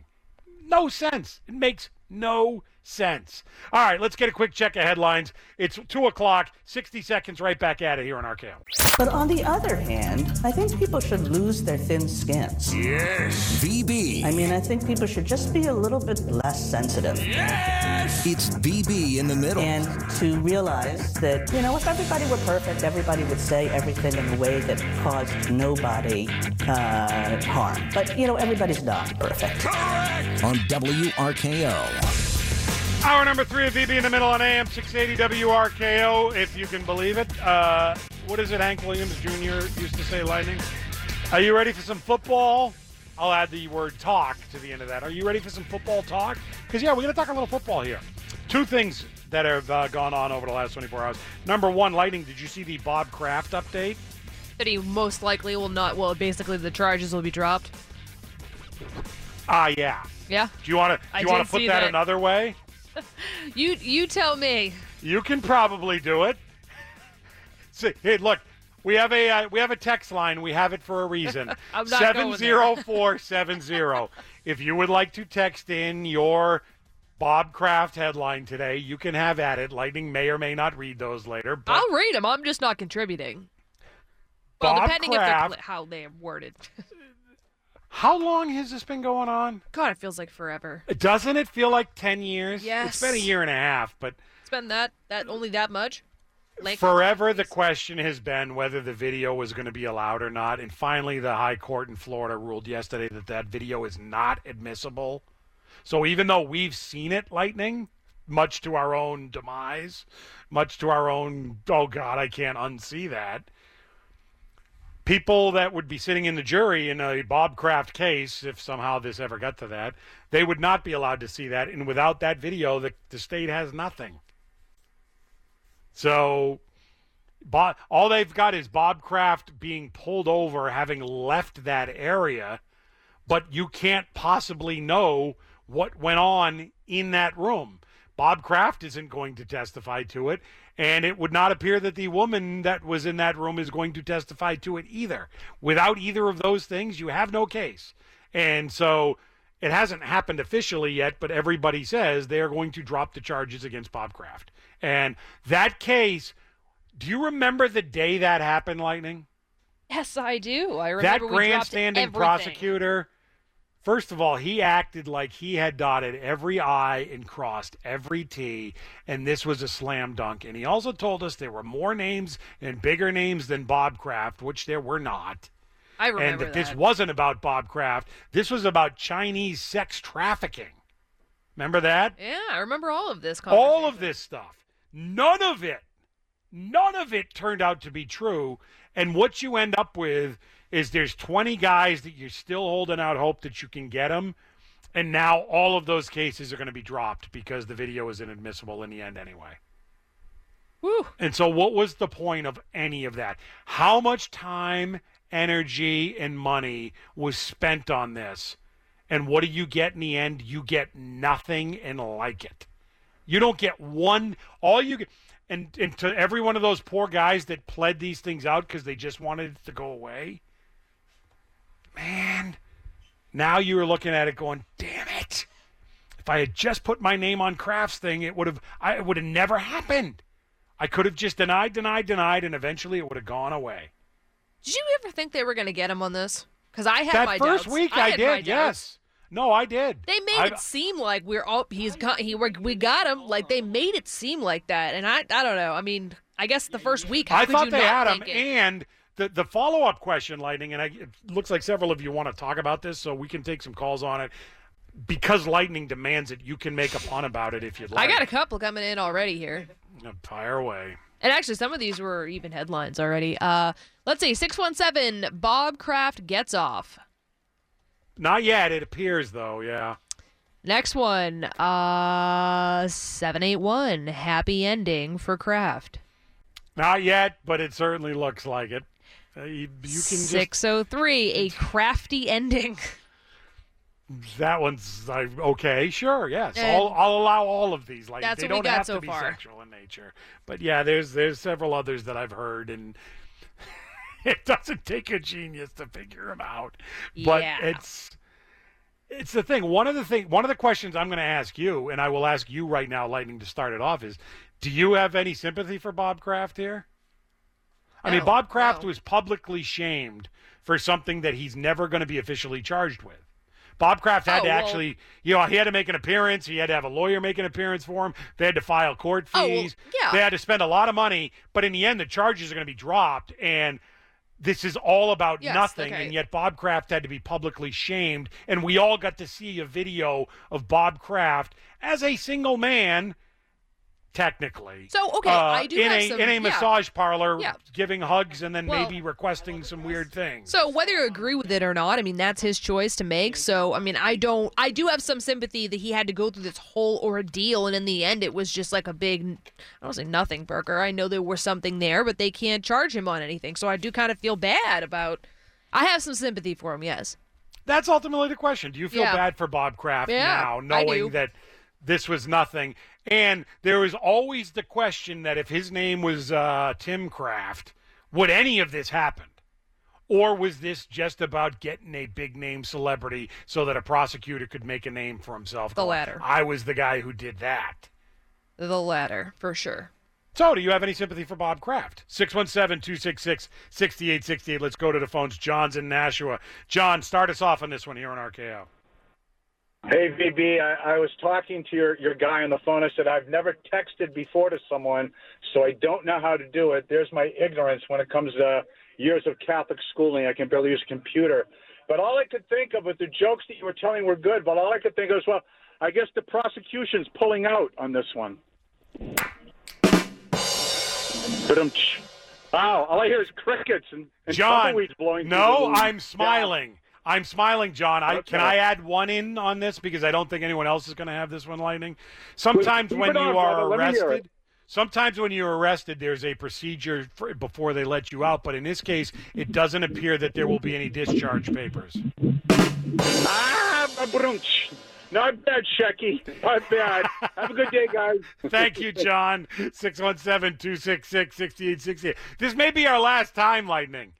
I guess the day they officially drop the charges, but it might be tonight. Other than that, I don't think we'll ever do the Bob Kraft stuff again. By the way, Lightning, do you remember the name of the place? Oh, Orchids of Asia. Hey, see? Think about all the things that you should remember.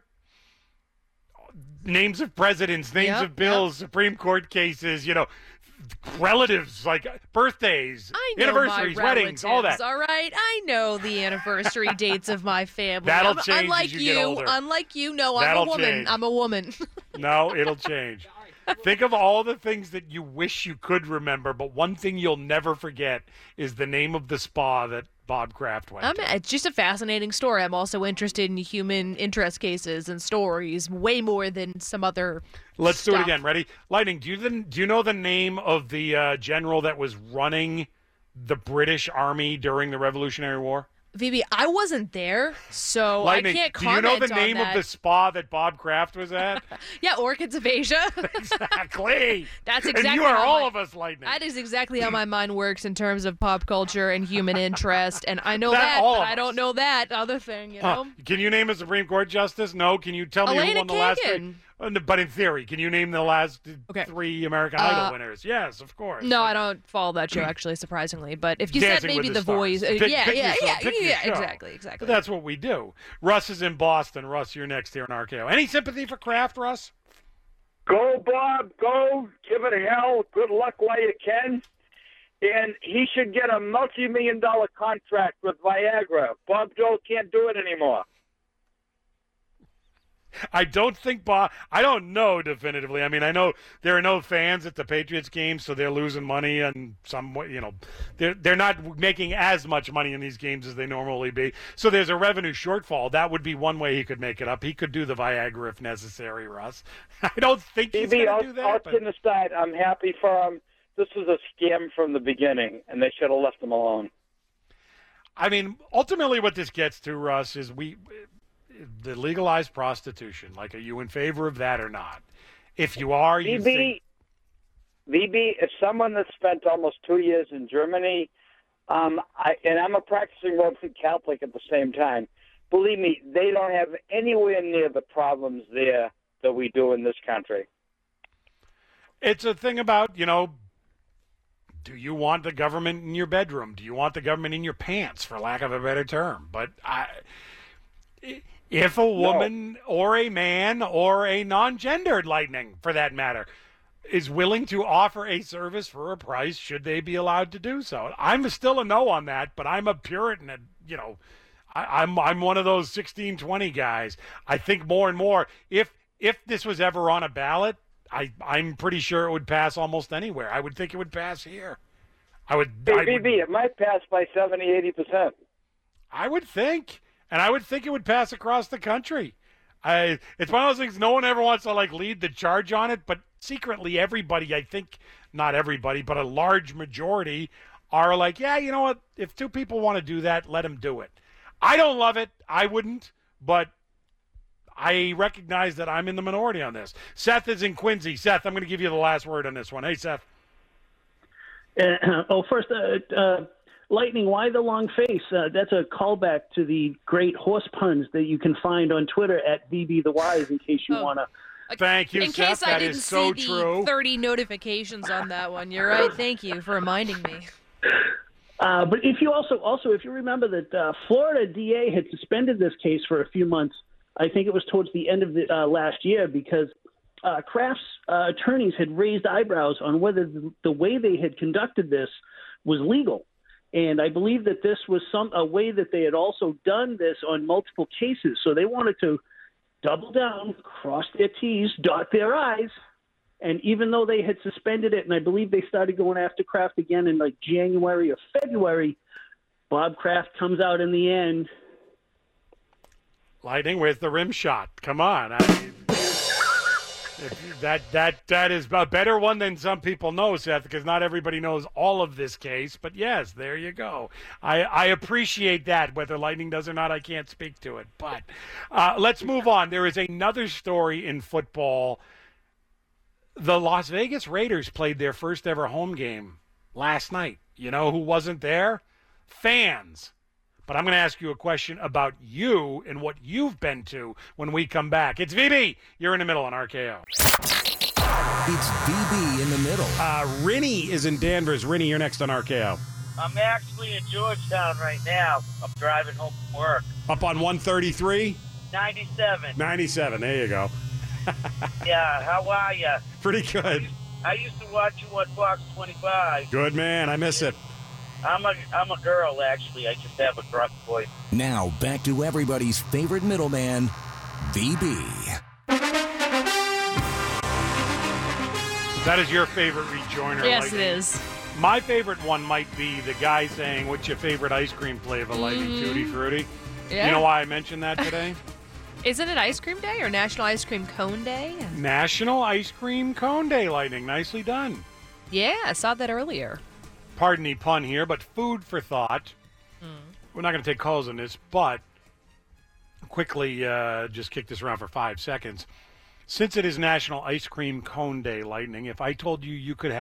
As humans, we're naturally driven by the search for better. But when it comes to hiring, the best way to search for a candidate isn't to search at all. Don't search, match with Indeed. When I was looking to hire someone, it was so slow and overwhelming. I wish I had used Indeed. If you need to hire, you need Indeed. Indeed is your matching and hiring platform with over 350 million global monthly visitors, according to Indeed data, and a matching engine that helps you find quality candidates fast. Ditch the busy work. Use Indeed for scheduling, screening, and messaging so you can connect with candidates faster. And Indeed doesn't just help you hire faster. 93% of employers agree Indeed delivers the highest quality matches compared to other job sites, according to a recent Indeed survey. And listeners of this show will get a $75 sponsored job credit to get your jobs more visibility at Indeed.com/podcast. That's Indeed.com/podcast. Terms and conditions apply. Have one scoop of ice cream on a cone right now from anywhere in the world, where would it be from and what would it be that is on that cone? I would want Campfire S'mores in a waffle cone from the barn in Methuen. That's my favorite. I just think you should have an answer to that. I do. That's my answer. And again, my answer today would be different tomorrow and different Sunday. Yeah. But I think the reason I asked this on Twitter earlier, and my answer on Twitter was also, I said, here's a question, and I'll start. I would say probably, if you ask me that, I would like a scoop of Bananas Foster on a sugar cone from the Creole Creamery in New Orleans. Why do I say that? Because I've never had it. When we went to New Orleans, we couldn't get to that place, and we'd seen a thing on TV about it a while ago, and the way it just looked. To have Bananas Foster ice cream in New Orleans, yep, would love it. So that would be the one I would say. Is it my favorite flavor of all time? I've never had it. I don't even know if it's good. Want it. But that's the one that I would take. Nothing so what would be that. your flavor, Now, and where would it be from if you could go anywhere in the country? A lot of people, like my brother teaches at Penn State, a lot of people love the peach that they have at the creamery on campus there. It's a huge deal. I'm not as big a fruit guy when it comes to ice cream, but there's so many places in the country and so many good flavors. What would you do? And will you get a cone today, Lightning, since it's National Ice Cream Cone Day? Maybe. I thought about it. 2 questions here, okay? This is kind of like a what do you prefer, would you rather type deal. Okay, sugar cone, regular sugar cone, or waffle cone? Which the problem with the waffle cone is, like, I try not to eat ice cream, period, but when I do, which is not often, but when I do, I try to limit the intake. The waffle cone ensures you're getting a pint of ice cream in there. Yeah, I just like the flavoring of the waffle cone better. I mean, I like too, both, but it's so big. I know. And that is my deal. You feel like you got to have some sort of extras with it, and it just becomes like a 10,000 calorie. Well, that's my meal. That's not even dessert. It's like that's what I'm having for dinner because I can't eat anything else.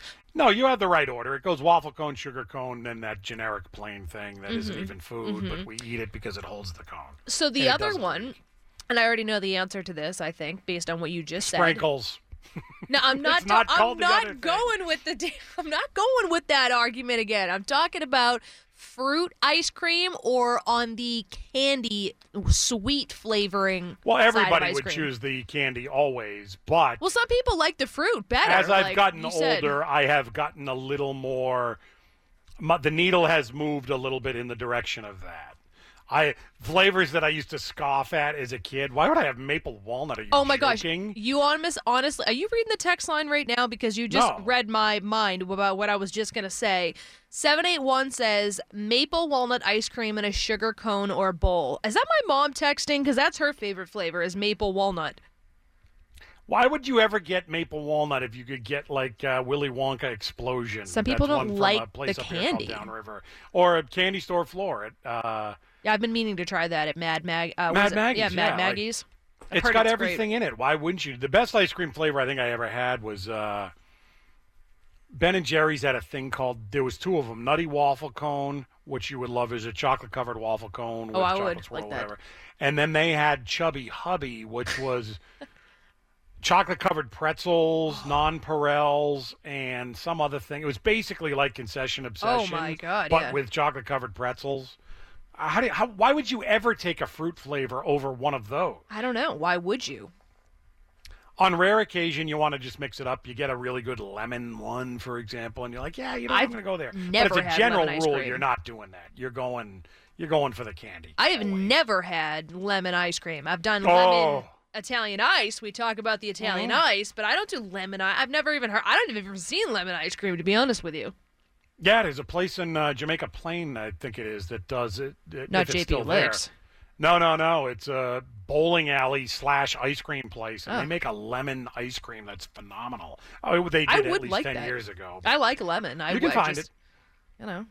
So, Lightning, I don't know if you know this, but I know we're going to take a break in a minute. But last night, Monday Night Football, the Raiders beat the Saints. A bit of an upset for one, but what's more significant is that was the first NFL game ever played in Las Vegas, Nevada. The Raiders moved last year from Oakland to Las Vegas, and it was the first ever game there. What's particularly interesting about it, Lightning, is usually when a team has a first game, that's the hardest ticket to get. Everybody wants to be there, packed house. There were no fans allowed because Nevada is one of those states we're not going to allow them. And so while everybody there wanted to see the Raiders, nobody got to see them in person.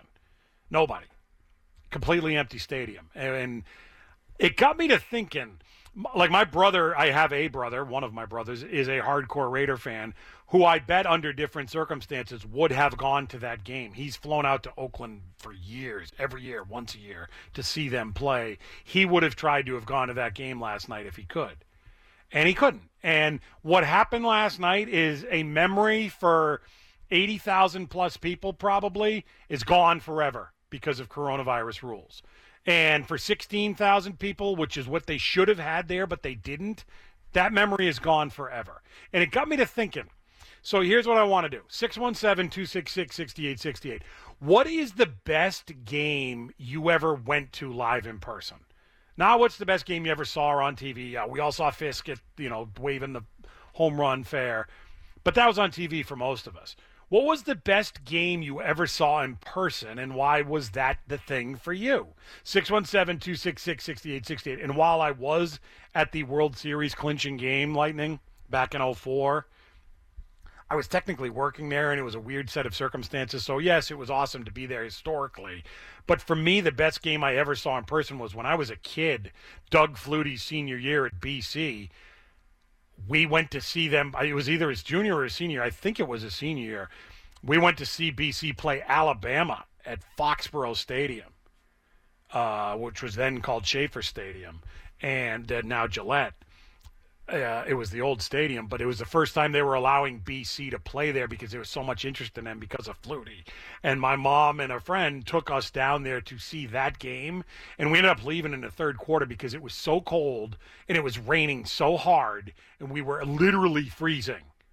That like we cannot do this anymore, and we had to listen to the end of the game when BC came back and won it. We had to listen to it on the radio as we were driving home on Route 2. But I would always say that was the best game I was ever at in person because of the circumstances of it, because I just couldn't believe I was there.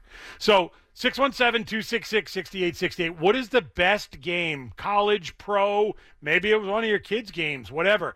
What was the best athletic competition you ever saw in person, or the most memorable for you? We do this because no Raider fans got to see their first ever game in Las Vegas last night. We'll take your calls when we come back. It's VB. You're in the middle on RKO.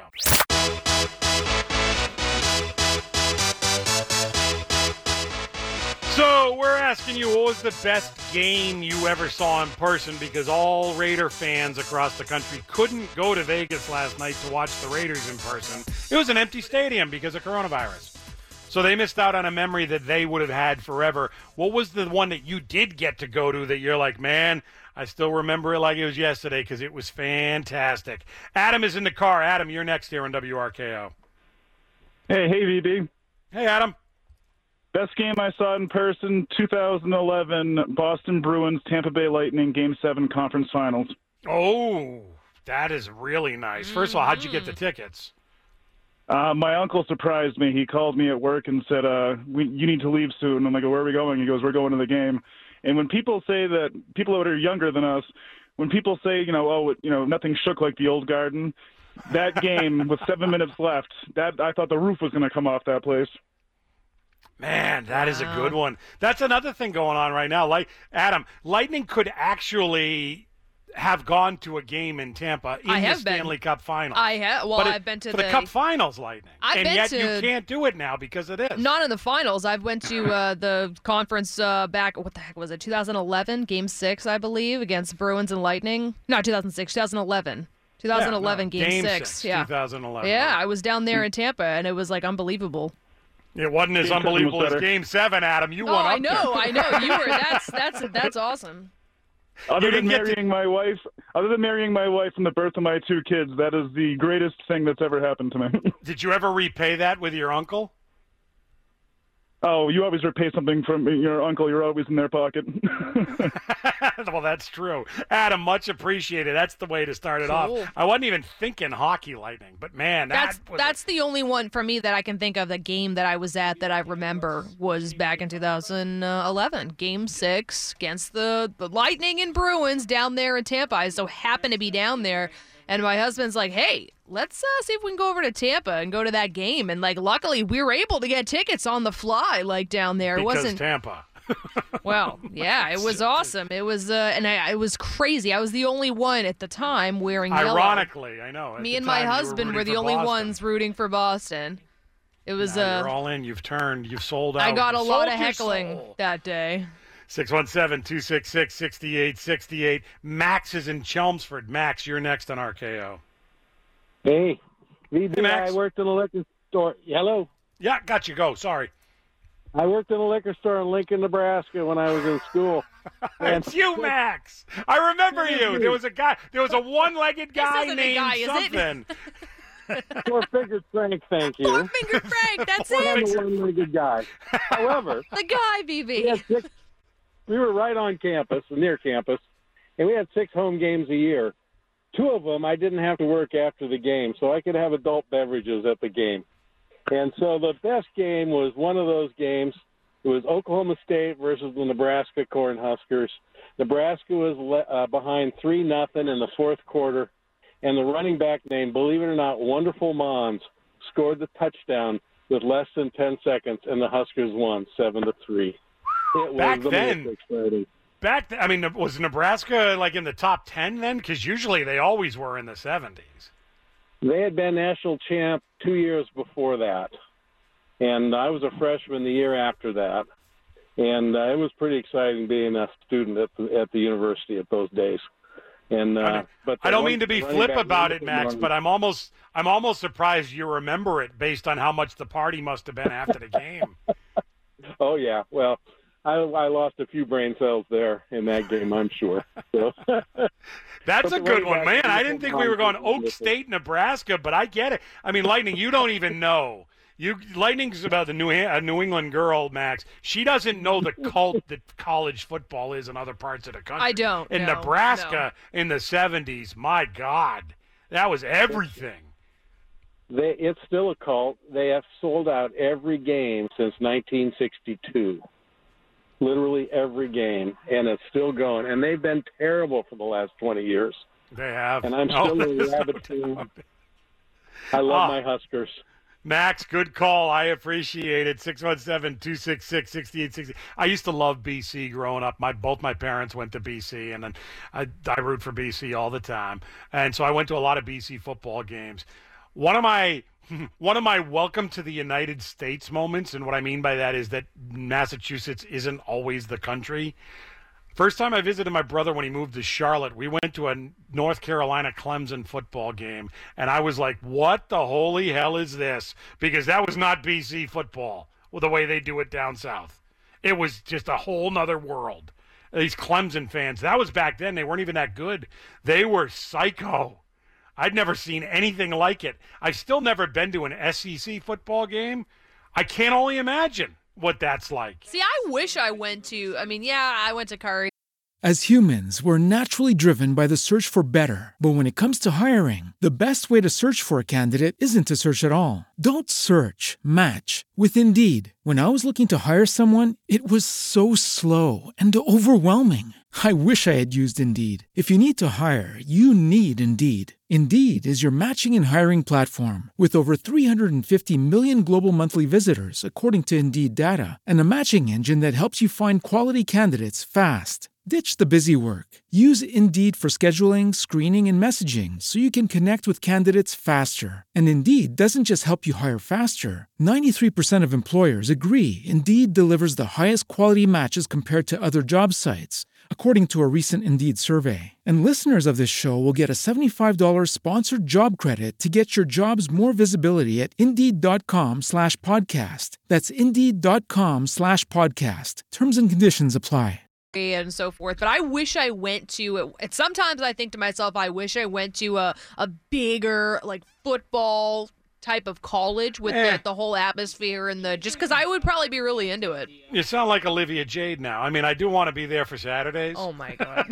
That's why she wanted to go to USC. That's all.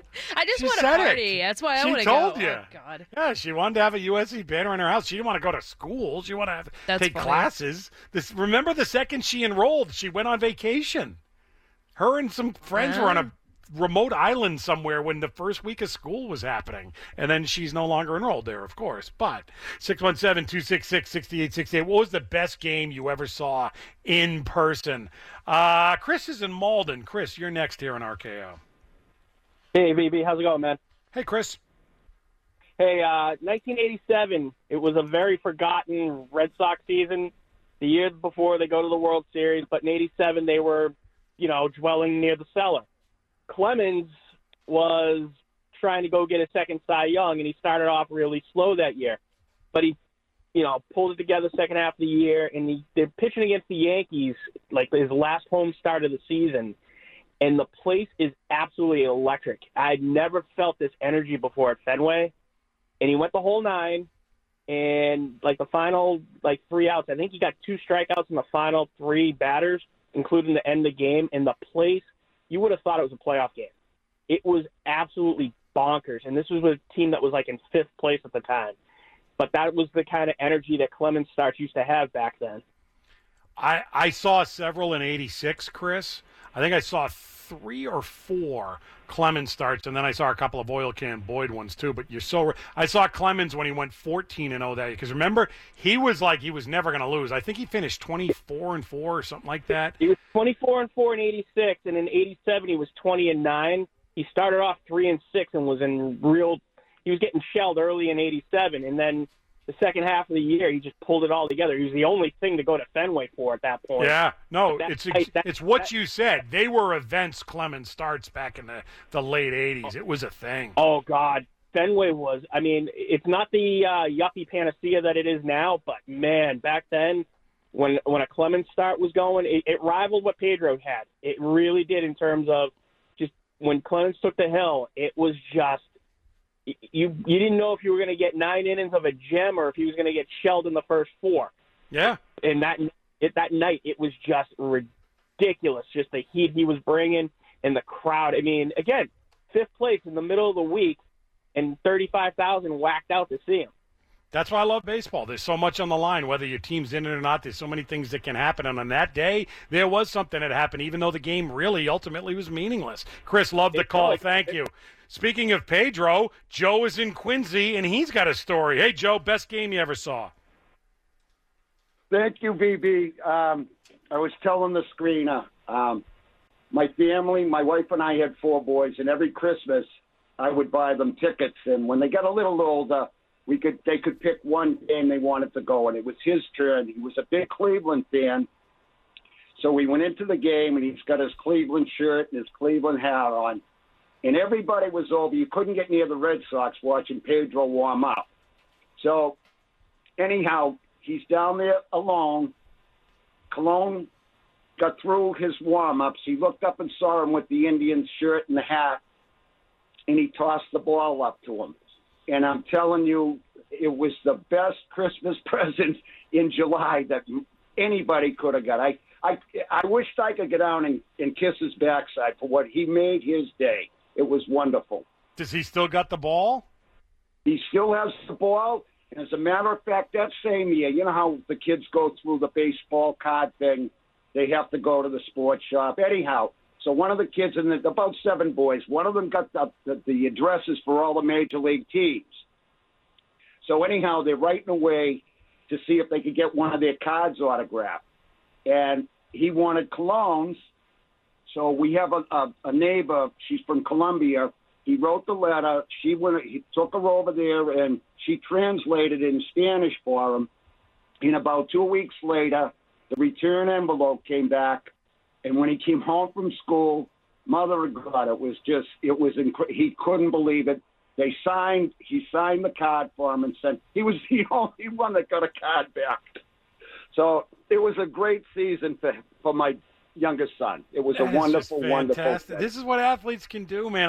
You always hear them griping and bitching and whatever, but this is what you can do. And 50 years later or 30 years later, people are still getting emotional telling these stories. It's great stuff. I'm telling you, and I'm telling you, I've heard nothing but nice things. Wherever Colon went, he was always out there. I know these guys it's in their contract. They have to make certain appearances and stuff. But this guy was the real deal. I mean, and what a game. Pedro and him, they must have had 35 strikeouts between the two of them.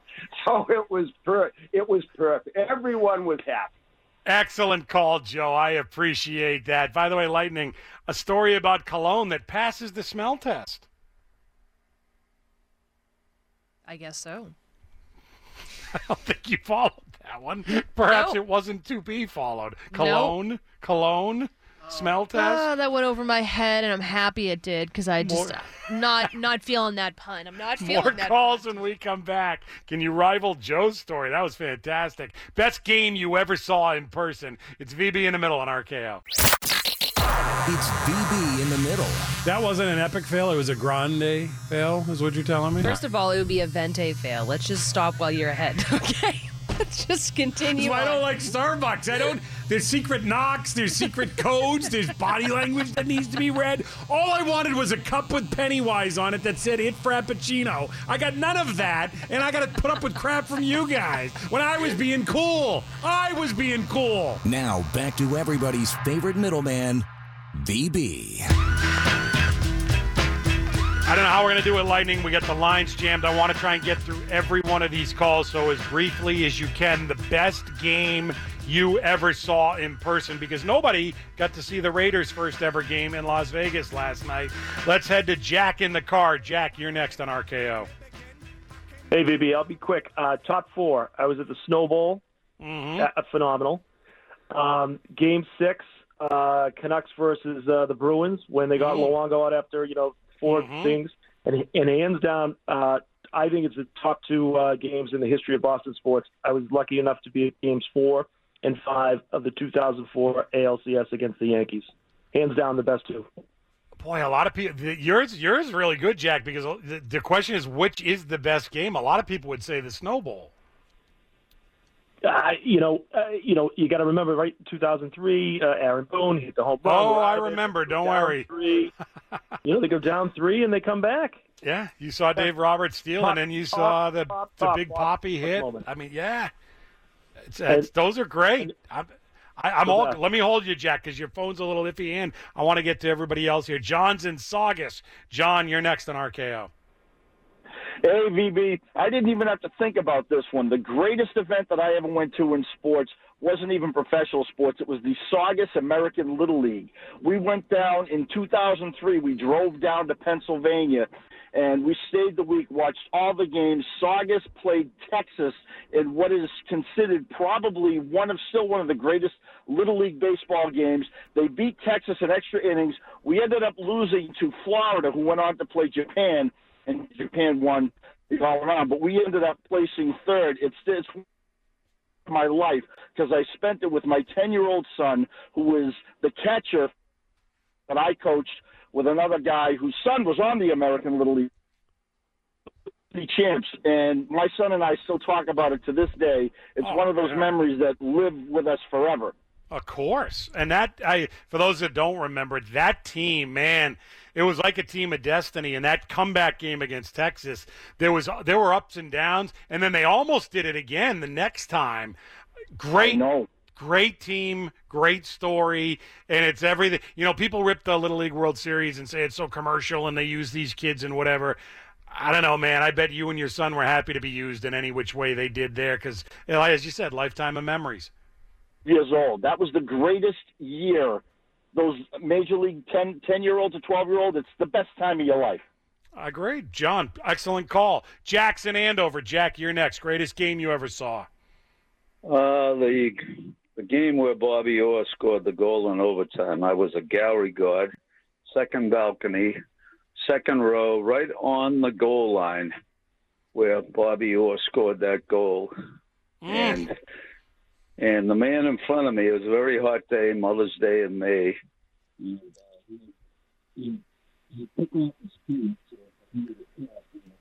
What happened, Lightning? I can barely hear him.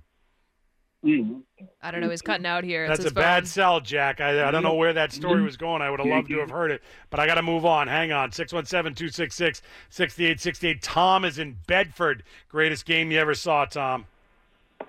Thanks for picking up, BB. But anyway, I went to high school. This was going back into the 60s. And I went to high school in the Fenway area. And I had a job. Back in the day, people put seat covers on their cars so they wouldn't get ruined. But anyway, I had started the job at the seat cover store. Yeah. And I was asked to put a seat cover on a Lincoln Continental. It was a beautiful car. And I was given the box with the seat cover in it. And this was my first big job. and I put the seat cover on, and the boss said to me, take it apart. I said, what are you talking about? He said, you put it on inside out. It was transparent, so I couldn't tell, which was which. And Tom, so I gotta hold you because I got like 8 guys to get to, and I'm not sure where that was going. And a good story, I'm sure, but it's taking too long. Karen's in Lowell. Karen, you're next on RKO. Hey, can you hear me? I can. Great. Okay, so when I was a little girl, late 70s, early 80s, Daddy-Daughter Day, my father used to take me to hockey games at the old Met Center in Bloomington. And that was the Minnesota North Stars. And one night, we saw the Minnesota North Stars against the Philadelphia Flyers.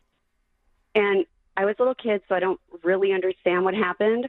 All I know is that we won, and people rushed out, and there were news cameras, and my dad put me on his shoulder, and it's like, we beat the Flyers, we beat the streak. I'm like, it was crazy good. So that is what I remember.